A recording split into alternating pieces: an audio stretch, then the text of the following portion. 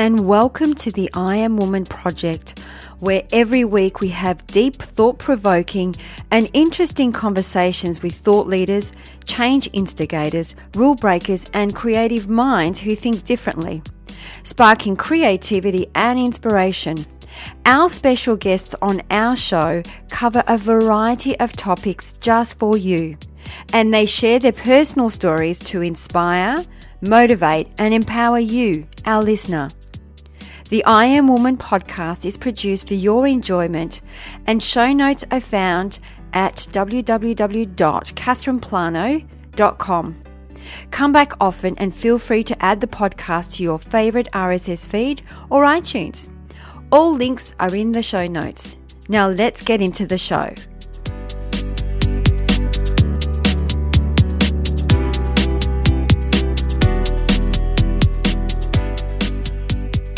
This week, we have a very special lady for you, Heather Prete. Heather is a LA-based mindfulness facilitator that works with a diverse range of clientele, including those in recovery, people coping with depression, anxiety, cancer survivors, men and women battling with chronic health and pain issues, those suffering from PTSD, as well as fellow clinicians combating compassion fatigue syndrome. Her training began with Tibetan compassion practices in 1998, traveling the world to learn under masters in both India and Europe.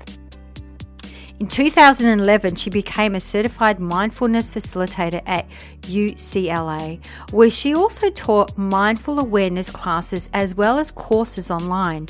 Currently, she's a co-creator and master teacher for the Den Meditation Teacher Training Program. Her joy is watching her clients develop the tools necessary to tap into their own inner wisdom, enabling them to forge their own path towards healing and self-compassion. Her training has included yearly retreats, including 30 consecutive days in silence. I don't know if I could do that. And over 20 years of personal practice. She's been featured on E! As well as in publications such as Time Magazine, The Times of India and Femme Competitor. Her teaching on joy can be viewed on Mindful Magazine's January 2018 online edition. It's now time to tune into this extremely mindful and compassionate human being. Enjoy.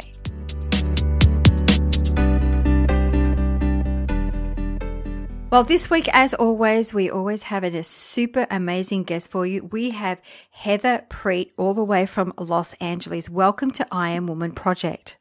Thank you. It's a pleasure. Thank you so much. So I was just explaining to Heather, she specializes in mindfulness, which is something that we haven't covered much in this show. So I'm really excited. And Heather, as we always love to start the show with our Woman of Inspiration's unique story. So tell us, what is your unique story and what inspired you to do what you do today? So I guess that when we talk about what inspired me, I really have to go back far into sort of my teenage years, because what really inspired this whole journey was difficulty. And when I was a teenager, I developed depression and anxiety, a lot of emotional difficulties. I had some loss in my life, and those those emotional difficulties followed me, and they only intensified. And the thing about this story is that I didn't know how to work with them. And so my life really became quite clouded by just trying to manage feeling okay. I also developed chronic pain in my body. I'd had an accident where I fell off a horse, or I got flipped off a horse, actually. And so I had inflammation and injury in my spine, and also in my muscles in my back that we never really quite figured out how to care for properly, mainly because I was young and I didn't tell my mom what happened, but as we do. Mm-hmm. So there was just a lot of suffering. And I began searching, becoming very interested in contemplative practices when I was in college in psychology. And as well as theater. I was a theater actor, a professional theater actor for a while as well. And I finally started finding books and teachers that talked about mindfulness. And actually, back in the day, it wasn't so much called mindfulness. It was more like Buddhism, because we didn't have the secularization quite yet. And I found that when I read these books, it was like a light bulb was going off, but it was going off in my heart. And I realized that there was this entire system that was part of the self that I had never been taught how to tap into. So it's been about 20 years. And of course, through practice and transformation, what your deep heartfelt wish ends up being is sharing it with others. And I actually eventually let go of theater and moved into helping people full time with these practices and with Buddhist psychology, with secular mindfulness, teaching through UCLA's Mindful Awareness Research Center, and having my own private practice. So it was really about my personal journey, and then just having this deep desire to help others in the same way that I had found help for myself. I love that. And it's always the way, isn't it? It's through our pain or our suffering that we find the light. I would love to unpack mindfulness a little bit, because I'm sure there's so many different ways that people describe what is mindfulness. Would you like to share with us what exactly is mindfulness, and how does one do mindfulness? Yeah, absolutely. So a really easy way to break this down is with there are very simple definitions. So mindfulness is paying attention on purpose to the present moment with a kindness and a curiosity. So what we're learning to do actually is train the mind. We have different aspects of our minds. We have our thinking mind. It's that part that plans and tells you didn't do a good job, and why didn't you do a good job, and don't go to sleep because you have to think of all the ways that you can do a better job tomorrow. It's the one that has worry about the future. If this happens, then this is certainly going to happen again, and how can we plan around that? It's the voice that tells you that, other people have the playbook for life and you don't, that we're separate from others. So we have this thinking mind, and the thinking mind was really meant to scan the environment and look for physical threats on the horizon. And so it's connected to our fight, flight, or freeze. It's connected to our amygdala activity, all of that stuff that gets us revved up, that makes us snap at our friends, or makes us withdraw when we really want to be loved, or makes us afraid to try and to achieve.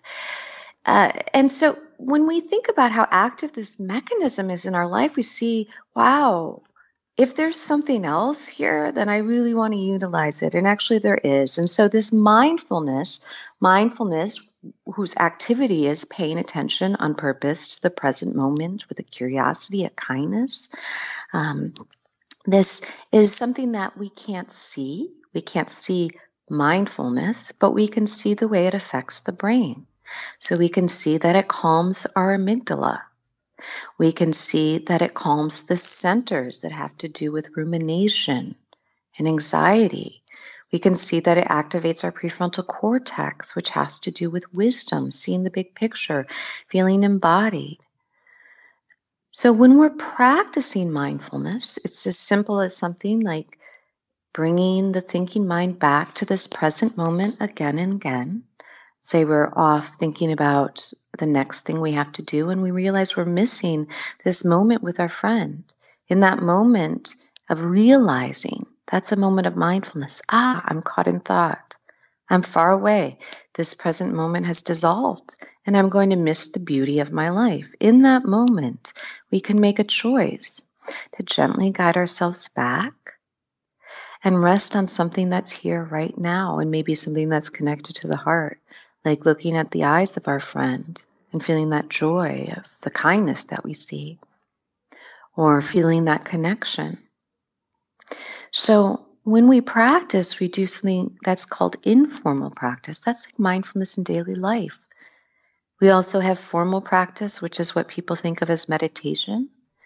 When we just allow ourselves to take time, it's like doing sit-ups for our mind training, bringing ourselves back to our breath or body or sound, something that's here right now, again and again, with a kindness, with a gentleness. Over time, this kindness, this gentleness, and this present moment awareness becomes a trait. And it becomes more easy to let go of that ruminating thought or that anxious thought or that thought of being separate or that thought of lack or the inner critic that says you're just not good enough or tells you that you shouldn't try for fear of failure. All those things that we want to let go of so we can really enter into the world aware, awake, and present. That gives us our resiliency, our strength, and our creative flow. Yeah, that's just in a nutshell kind of a description of what mindfulness is. I'm sitting here going, you have got such a hypnotic voice that I hope our listeners are not driving when they're listening to this interview, because I could feel myself dropping in my chair. That's hilarious. Beautiful. So, Heather, what I'm curious about, and we hear there's this increase of anxiety, and it's like 1 in every 3 or something like that now. It just keeps on going high and high. Yes. When you were talking about being present, and it's interesting because we had this conversation the other day, when you're present with anxiety, it's like you get on this loop where you start thinking, well, you feel it, right? It might be a sensation in your body, and then you think about it, and then your fearing's going to get worse, and then you feel it's getting worse, and you think it's going to get, and it just is this loop, right? That's right. And that's when you're actually being in the present. So how does one snap out of that loop by being present? Because when they're in the present, they're actually sitting with it. And I've tried it myself. I have had some interesting anxiety experiences, and so I've actually done that myself, but could not pull myself out of that loop. Yeah, so this is really important to know, that anxiety is difficult. It's one of the things that activates the fight, flight, or freeze mechanism so strongly. And so we don't want to battle ourselves in that moment. When we're in it, when we're really feeling overwhelmed by anxiety, which I think is what you're talking about, when you're really feeling that anxiety has a grip on you, in that moment, we don't want to fight. We don't want to say, oh, I got to get to my mindfulness. We don't want to say, why can't I get out of this? In that moment, the best thing to do is something very, very simple, like ground or titrate. So we can bring our awareness to something that's pleasant to neutral, that's happening right now. So instead of addressing the anxiety immediately, I know that for many of us, we do have anxiety, but we want to slowly work with it so that we have enough mindfulness to hold space for it in the future. But it's like building a muscle. You know what I mean? It's like if I told you to lift the 500-pound weight the first time we went to the gym, you'd be like, I'm not going to that person again. We have to lift the 3-pound weight first. So we want to start doing simple things when we're in the anxiety, when you're in that moment, simple things like turning and counting the amount of things that you see that are blue and just labeling them. So blue chair, blue pillow, blue sky. This labeling is a way to activate the prefrontal cortex. And when the prefrontal cortex activates, it starts to calm our amygdala. Another thing we can do is we can start simply labeling anxiety. But can we label it without fear of wanting to run from it? So anxiety is here. This is what anxiety is feeling like. Anxiety is arising. We're not saying I am anxious. We're starting to just develop the simple tool of being able to step back and see anxiety for what it is, which is an energy.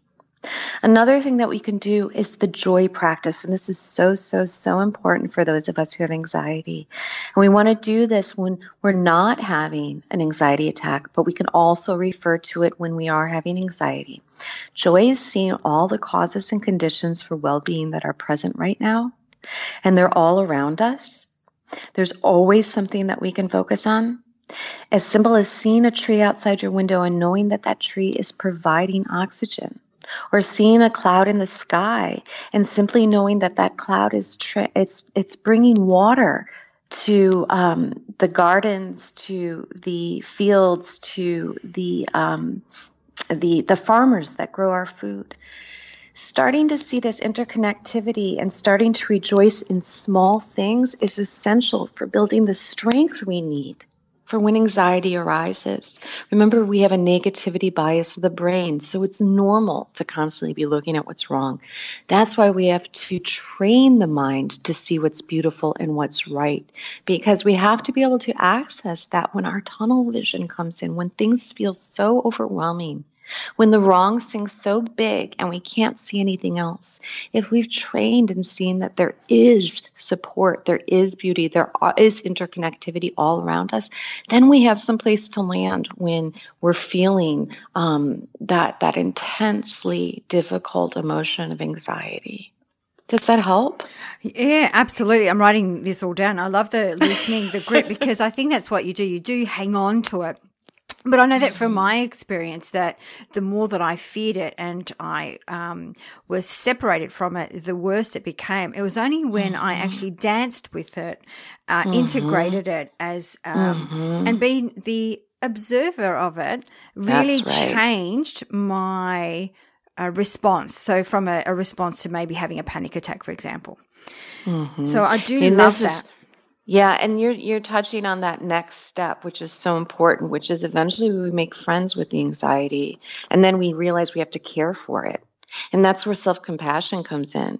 You know, that dance that you're talking about like to the viewers or to the listeners, we're talking about the fact that eventually you get to the point where you can see it and it doesn't have to be your enemy.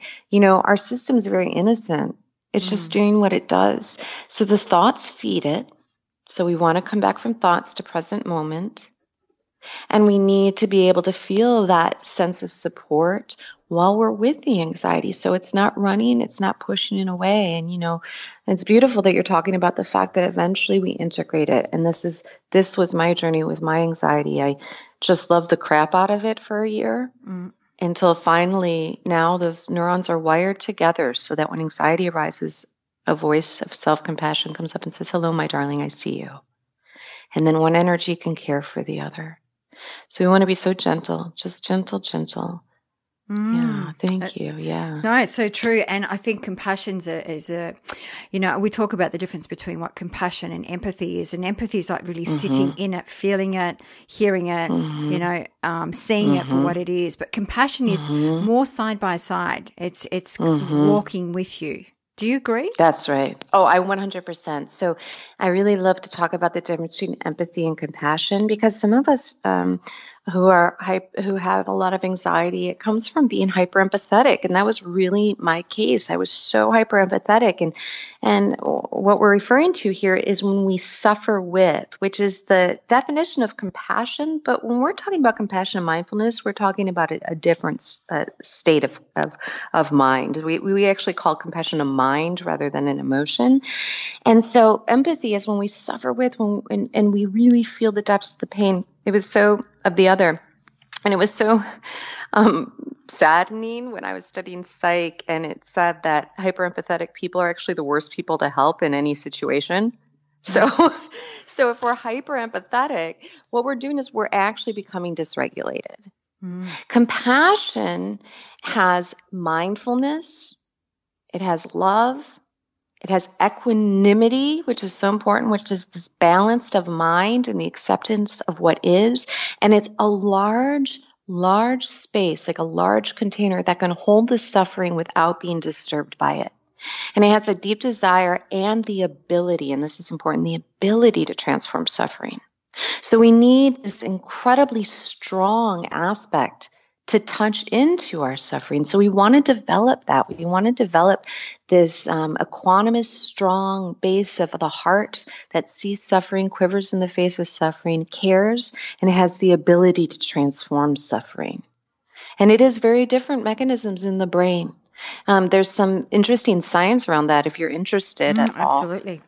Okay, so one of the neat things about some of the studies they did where they would put long-term meditators and MRIs was the study of what happens, what's compassion in the average person, the person who doesn't practice, and then the person who practices compassion in the way that we're speaking. And what they saw was if you go into an MRI and let's say you hear a baby crying, in the MRI, they put on an audio of a child crying. At first, the compassion centers and then the empathy centers light up. So it's this desire to help soothe suffering. But if we can't change it, eventually what centers do you think light up in the brain? So if you've ever had a colicky baby, and we're going to be really honest with ourselves, agitation arises. Over time, anger arises, frustration, all these negative, contractive emotions that cause us to suffer. And they block the heart qualities. Whereas in compassion, for long-term meditators, was unwavering. They would hear a crying baby, the compassion centers would light up, the love and peace centers as well, by the way. And they would be unwavering no matter how long that stimuli lasted. And that's that equanimity, that's that acceptance of the present moment that allows the heart to stay open. So even when the anxiety kicks and screams and says, you have to do something about this, we just say, I know, I'm here for you. I know you're scared. Whenever you're ready, I'm here. And eventually that anxiety starts to trust that compassion is strong enough, that it's non-reactive, and that there's a safe place for the anxiety to land. And as those neurons wire together, it takes time as they wire together. And that anxiety always has the strong and stable base of compassion to hold it, so we can make wise choices, so we don't suffer. Yeah. So Heather, with meditation, we tend to, and there's different forms of meditation, I understand, but I know that from some of my different teachings and experience, whether they say to focus on the ajna and then actually go into that third eye and just sit there, and you can do a mantra, whatever that may be, until there's light that comes through. Yeah. But what I'm hearing from you, it's really sitting in your heart space, isn't it? To really meditate within your heart space and not so much in your ajna. Is that correct? Yes, we have two wings of the bird. So one is mindfulness, which is so important, and even in the practice you were just describing of going to third eye of mantra, that's all mindfulness, right? It's being able to rest the mind on something. A mantra is in the present moment because we're just simply creating the words. We're not often thought. Present moment, the third eye, resting the awareness on a part of the body, and then a part of the subtle body is what it ends up being. So all that's mindfulness, and mindfulness is that present moment awareness, and we need that for all of the practices. And then a second wing of the bird for us are the heart qualities. And those are all the qualities that then come in to care for what's here. So without the heart qualities, it's like something like anger. Let's say anger is salt, okay? And without the heart qualities, all of our awareness is so small. It's like we have a tiny glass of water and we put that tablespoon of salt in it. That water is going to be very disturbed. It's going to turn into salt.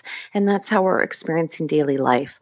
The heart practices, on the other hand, show us that there's another aspect of who we are that is so expansive. It's like taking that same teaspoon of salt and putting it into a lake. And the lake is completely undisturbed because the expansiveness of our heart mind can hold all of our humanness, and that's actually its purpose. Its purpose is to bring equanimity to our humanness, which is balance of mind and acceptance, to bring compassion, which is the quivering of the heart and the ability to transform suffering, joy, which is knowing that there are causes and conditions for future well-being all around us if we choose to take advantage of them, and loving kindness, which is this well-wishing just because the heart loves to connect and wish happiness, peace, health in body and mind, and a feeling of safety for all living beings. And as we drop into that space, we find that space is already expansive. It just takes time to sort of clear the mud off the diamond. All of those obscurations from thoughts, from our habit energies, may have made it harder for us to tap into the heart mind. But I want everyone to know for sure, 100%, it's there. It's just we're slowly training to be able to be in it, to recognize it, and eventually live through it. Is that helpful? Absolutely. So you're saying the mindfulness is that, whether it's the mantra or that focus that you, with your third eye. And then obviously when you go and drop into a formal meditation where you can actually get into that heart space, that expansion that you speak about. That's right. That's right. And over time, with gentle, consistent application, that heart space is accessible to us in daily life. Okay. So we can, because we've activated those neurons, we've started to create a familiarity, we can then bring it in when we need it. So compassion when your boss yells at you, self-compassion arising, right? Or when we're feeling blue, seeing the causes and conditions for well-being, joy arising. Yeah. Right? Yeah. Yeah. That would take practice. I could just see if my boss lost their plot at me, I'm sure that would just take a lot of practice to be compassionate. Yes, absolutely. And so, what's really nice is we can also bring in a compassionate figure. It's like you can, before we find that sort of heart of compassion, bring in a compassionate figure. Go take 5 minutes in the bathroom or in your office, or take a walk and just recall a time in which you felt cared for. This can release oxytocin into our system. We can even place our hand on our heart, which releases oxytocin, that wonderful neuropeptide for healing and well-being that calms our amygdala. And if we start recalling maybe a kind grandparent, or maybe it's a spiritual figure or a historical figure that opens our heart, and we just bring that knowing with us, and maybe even they place their hand on our heart in our imagination, or we hear what would they say to us, or a best friend. Because what we want to do is we want to start bringing in this sort of opposing force to fear and feeling alone and that inner critic. Because what's true is much larger than those little things, right? And then over time, with our practice, as we sit on the cushion, we will have the immediate pain come up when the boss yells. That's normal, that's natural, and we want to accept and embrace it. And then we know, okay, now I need the healing medicine of self-compassion because this hurts. It's like if you get a headache, you accept the headache is there, and then you know you have to take the aspirin. Right? So first, ow, that hurts. And then I'm here for you. I care about you. I'm listening. You're safe. Right. Thank you for that. So how would you deal with an inner critic? That's something we talk a lot about on the show. Yeah. Everyone has their own ways of dealing with an inner critic. What do you do? Yeah. So I worked for a long time with my inner critic. My inner critic caused me a lot of anxiety, as I'm sure it does, and depression, right? And that inner critic, first of all, the inner critic is here trying to help you. It's just very misguided. It's trying to help you from experiencing emotional pain. Look, if you take one risk and it ends up with embarrassment, that's not a big deal, but to the thinking mind it is. It says, oh, this is my job to protect you from feeling that tightness in your chest and that sinking in your stomach ever again. And so it comes in and says, don't take that risk, or you won't succeed, or remember what happened last time. So the first thing we want to do is we want to notice, where is my inner critic coming in my life? That's huge. Most of us don't notice because it's subconscious. It's sort of in the background because it's something Thich Nhat Hanh calls radio station NST, nonstop thinking, right? So when something's in the background all the time, you just sort of start tuning it out. So the first thing, notice, where is that inner critic coming in? I notice it comes around parenting, or it comes around my physical appearance, or it comes around my work or my creativity. So we want to start first noticing, okay, it's here. Second, can we also accept it's not trying to harm us, although it's problematic and we do need to train it. It's not trying to harm us, it's trying to help. Okay, I see. I understand you're trying to protect me, but we have another way.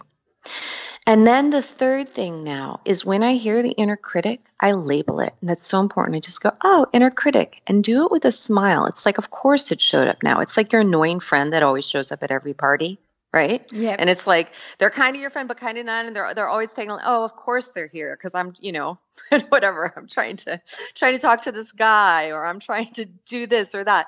And so it's like, oh, of course it's here. Inner critic. And then what we want to do is develop a compassionate phrase that then we can say to ourselves. And so that compassionate phrase would be, what would the kindest person in your life say to you, or the kindest figure that you can imagine? So if you have an inner critic that says, you'll fail, a wise, compassionate figure would say, failure is a part of life, but we don't have to be afraid, because I know that you'll grow through this. And you have all the capacity to make this happen. Something that is opposing. So inner critic says, you'll never, no one likes you. We have that one a lot, weirdly, human beings. Oh, they don't like you. What would the inner critic say? And what would the self-compassionate voice say? And that's different for each of us. So we want to start creating another dialogue.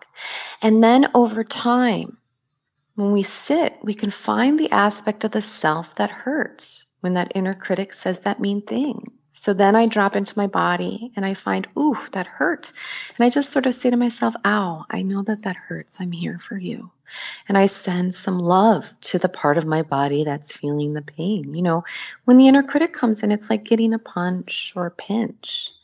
And we want to come in, and then we want to care for that aspect with a soothing, compassionate response, just like you would to a child who hurt themselves on the playground. We'd pick them up and we'd rock them. And even if their knee was still scraped, the child would calm simply through the act of compassion. I love that. And I love the process, because I have done a bit of work myself, and I actually gave my inner critic a name, because that was the only way I was able to work with it, was to separate myself from it, because it was so deeply ingrained into that deeper part of my mind. Yes, I love that. What was the name? Will you share with us? Yes, Roger. Which is really funny. And I actually kept it a secret for such a long time. And people have said to me, why Roger? And I went, I don't know. It was the first thing that came up when I said, what is your name? Give me a name. And Roger came up. So I use the name Roger. And I actually now can really identify the tone of voice, the feeling. Like I can actually separate the difference between when he arises and when he doesn't. And I think Roger for me was my saboteur as well. It was very much about anything that if I was at the brink of success in something, it would jump in and sabotage my success. So there was a fear of success. Yes. Yeah. Yes. Yeah. Beautiful. That's beautiful. And so she spotted right where he came in to try to protect you, right? Absolutely. He said there's fear here. So, but this inner critic protects us by crippling us, right? Yes. By making us terrified, small, and we can't live our life to our fullest. So true. So what happened when you got Roger under control? Well, I know it was, it's then I did the inner child work, which I actually realized that, the fear of success, because when I actually came to Australia, not speaking the language, I'm French. And so, and going through that school, that every time I stood up in class and had to talk or read out loud, people would make fun of me because of my accent and so forth. So if every time I was in a moment where there was all eyes on me, I actually was really, really scared, but also I was always ridiculed and not accepted. So I know that was, success to me is standing in your light, right? Yes, and so it was stopping me doing that because it was keeping me safe and protected. And every time, it's almost like I could hear Roger saying, Catherine, remember what happened the last time you did that? Right. Yes, yes. So I had to do a lot of that work. Yeah. So this is so beautiful. This is something that I love working with people on, which is that inner child work, because, that the idea of inner child got kind of confiscated by sort of like a woo kind of a, you know, it has that phrase has a bad reputation, basically, as not scientifically based or but really what we're talking about is the fact that the past is in the present. I mean, we have all that intense wiring, especially from trauma, be it small t or large t from our childhood, and it's wired into our system. So when we're working with that inner child, I mean, that child is here. That little girl who is made fun of, she's here, and she is responding to the world, this world that she's in now, but she's stuck in the past, right? Yeah. And through mindfulness practice, and actually I'm going to say, if any of your listeners are interested, there's a great book by Thich Nhat Hanh called Reconciliation that talks about working with the inner child through mindfulness, and I highly recommend it. But when we go in, we get to now bring that little girl into the present. It's like we are saying, look, sweetheart, we're here. I'm here for you. We're grown up. We're safe. Look at all the amazing things that we do. And over time, there's rewiring, and then there's integration where that little girl gets to heal. Yep. And she becomes a part of our adult self. It's just such amazing and fascinating work. Absolutely. And that's why it's really important, I think, to spend time on self, because only then can you really, unpack what's going on at that deeper unconscious part of your mind. That's absolutely right. And this is all insight practice. And so what we're doing is we're open. When we go into mindfulness, we're calming our default mode network, and we're inviting access to what we call the store consciousness in the psychology, which is called the subconscious in Western psychology. So we don't talk about it. We don't think about it. What we're doing is we are observing it. We're having insight into it. We are meeting it, and we're developing a relationship with it. And that relationship is a relationship of the heart. And, the heart is what heals. That's it. And so if we can start coming in, and just like you did, and care for these aspects, real change happens in our life. And I want to talk about women in strength really quick. I'm not sure. And I'm sorry if your listeners are hearing a buzz. I obviously did something wrong on my technical side here. Are you hearing that little buzz? Yeah, that's okay. Okay, great. So, about women in strength, it's so important, and I'm going to just go on a limb here, and take it or leave it. I'm in America, and I know that people are listening all over the world, but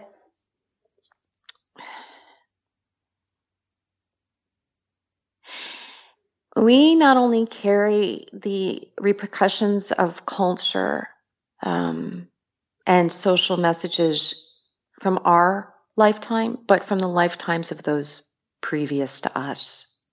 That we know that genetics and wiring are passed down.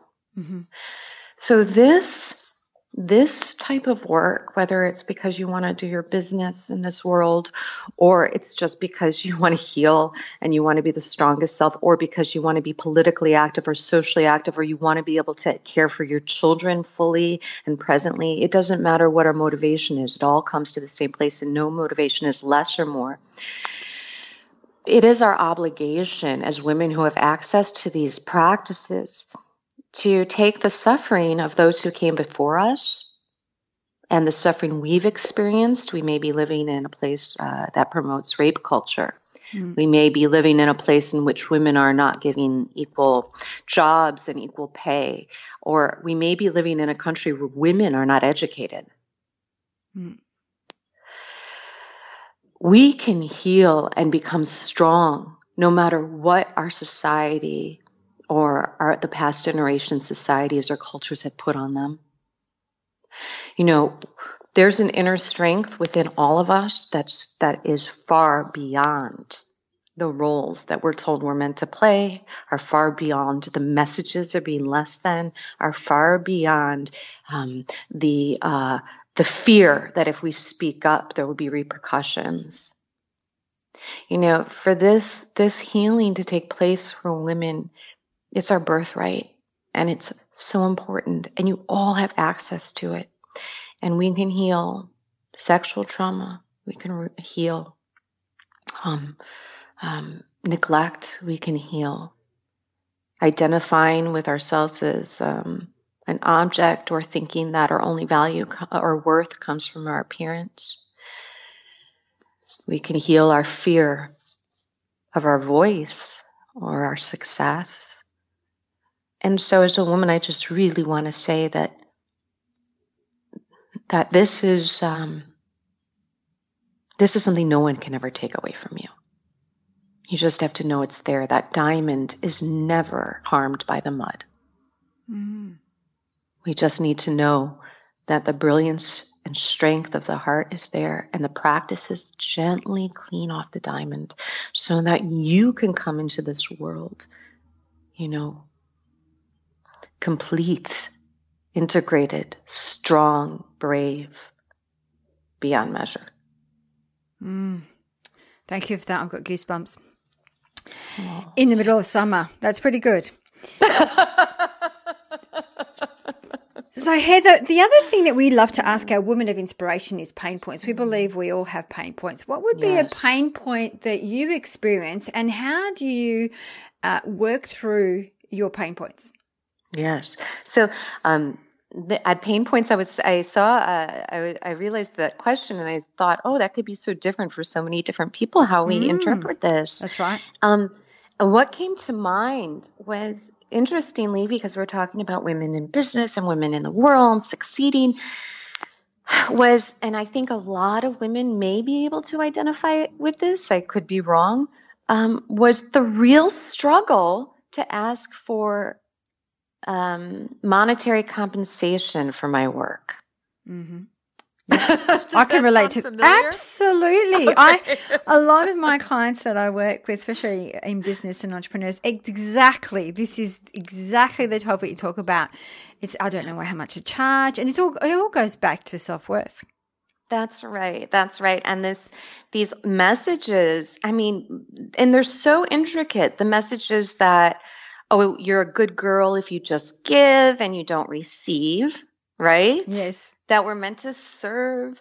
The fact of like, oh, what I have, it's probably not that great, or you might judge it. Or my big thing is that I'm a natural caretaker. I don't know about, I think that not all women, but a good deal of us have that sort of natural caretaking, where we always put others before ourselves. Yes. And so it's like a contraction in my body to, state my rate. Because I want to say, oh, but are you okay financially, and is that okay for you? And listen, I'm not perfect at this. I do quite a bit, and on the flip side, I value the fact that I do have sliding scale clients. But it took a lot for me to say, and that's the cap I have now on sliding scale clients, because what I learned, and what I hope that we're all going to practice, if we're called to it, is that we have to bring ourselves into the circle of compassion. Mm-hmm. Yes. Right? It's like that we forget ourselves. And I do find this with women quite a bit. It's very common, and it may be for men too. It's just that I live in a woman's body. So this is my experience. And a lot of my clients, a lot of my students really struggle with this. It's that they are so good at having compassion for others, but they have never been taught to turn it towards the self.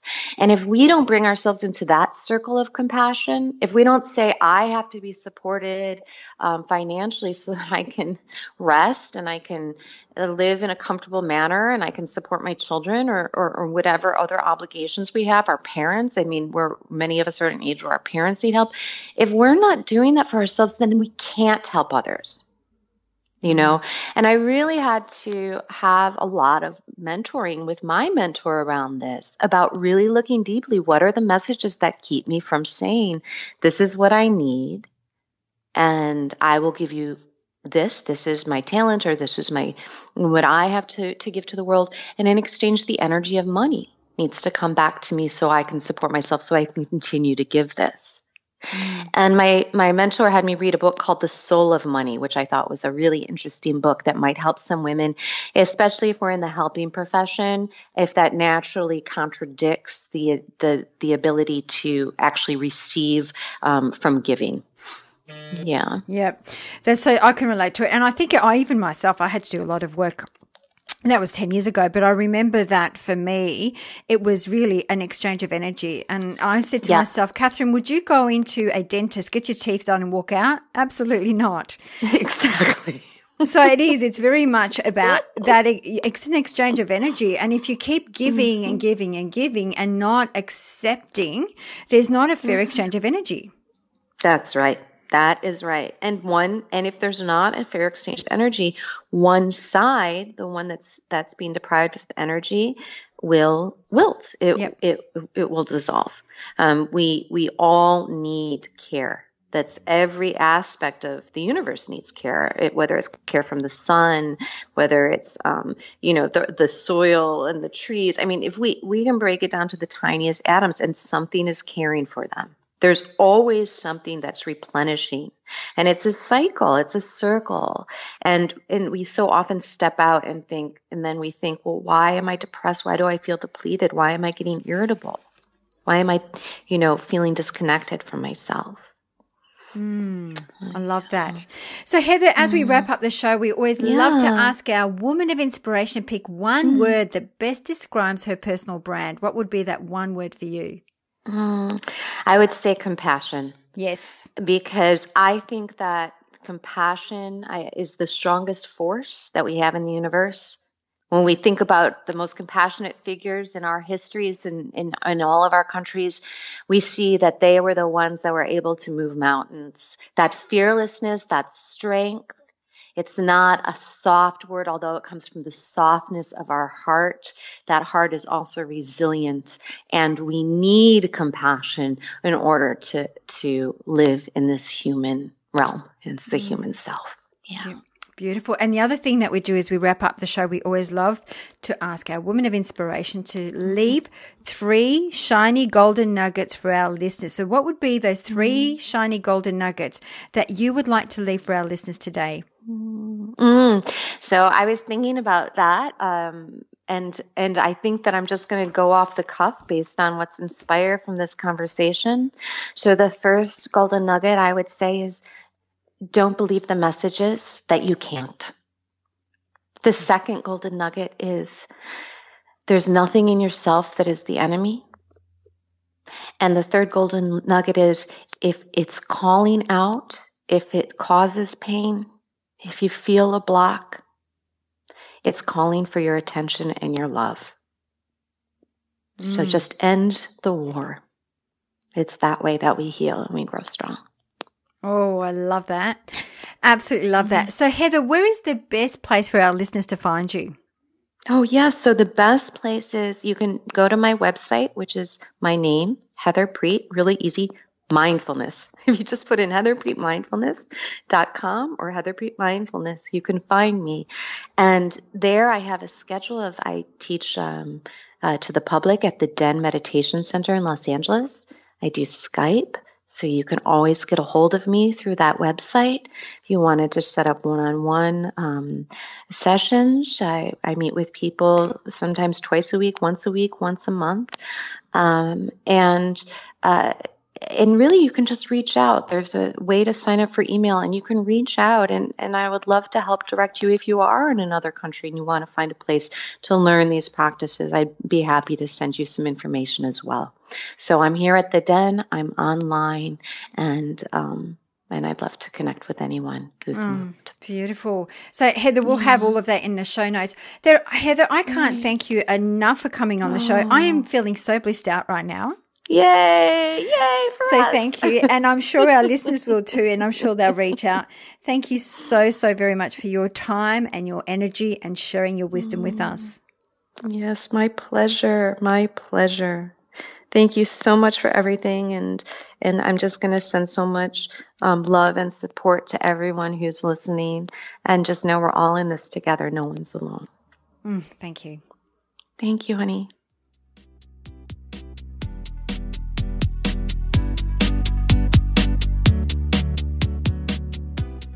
That brings us to the end of another episode.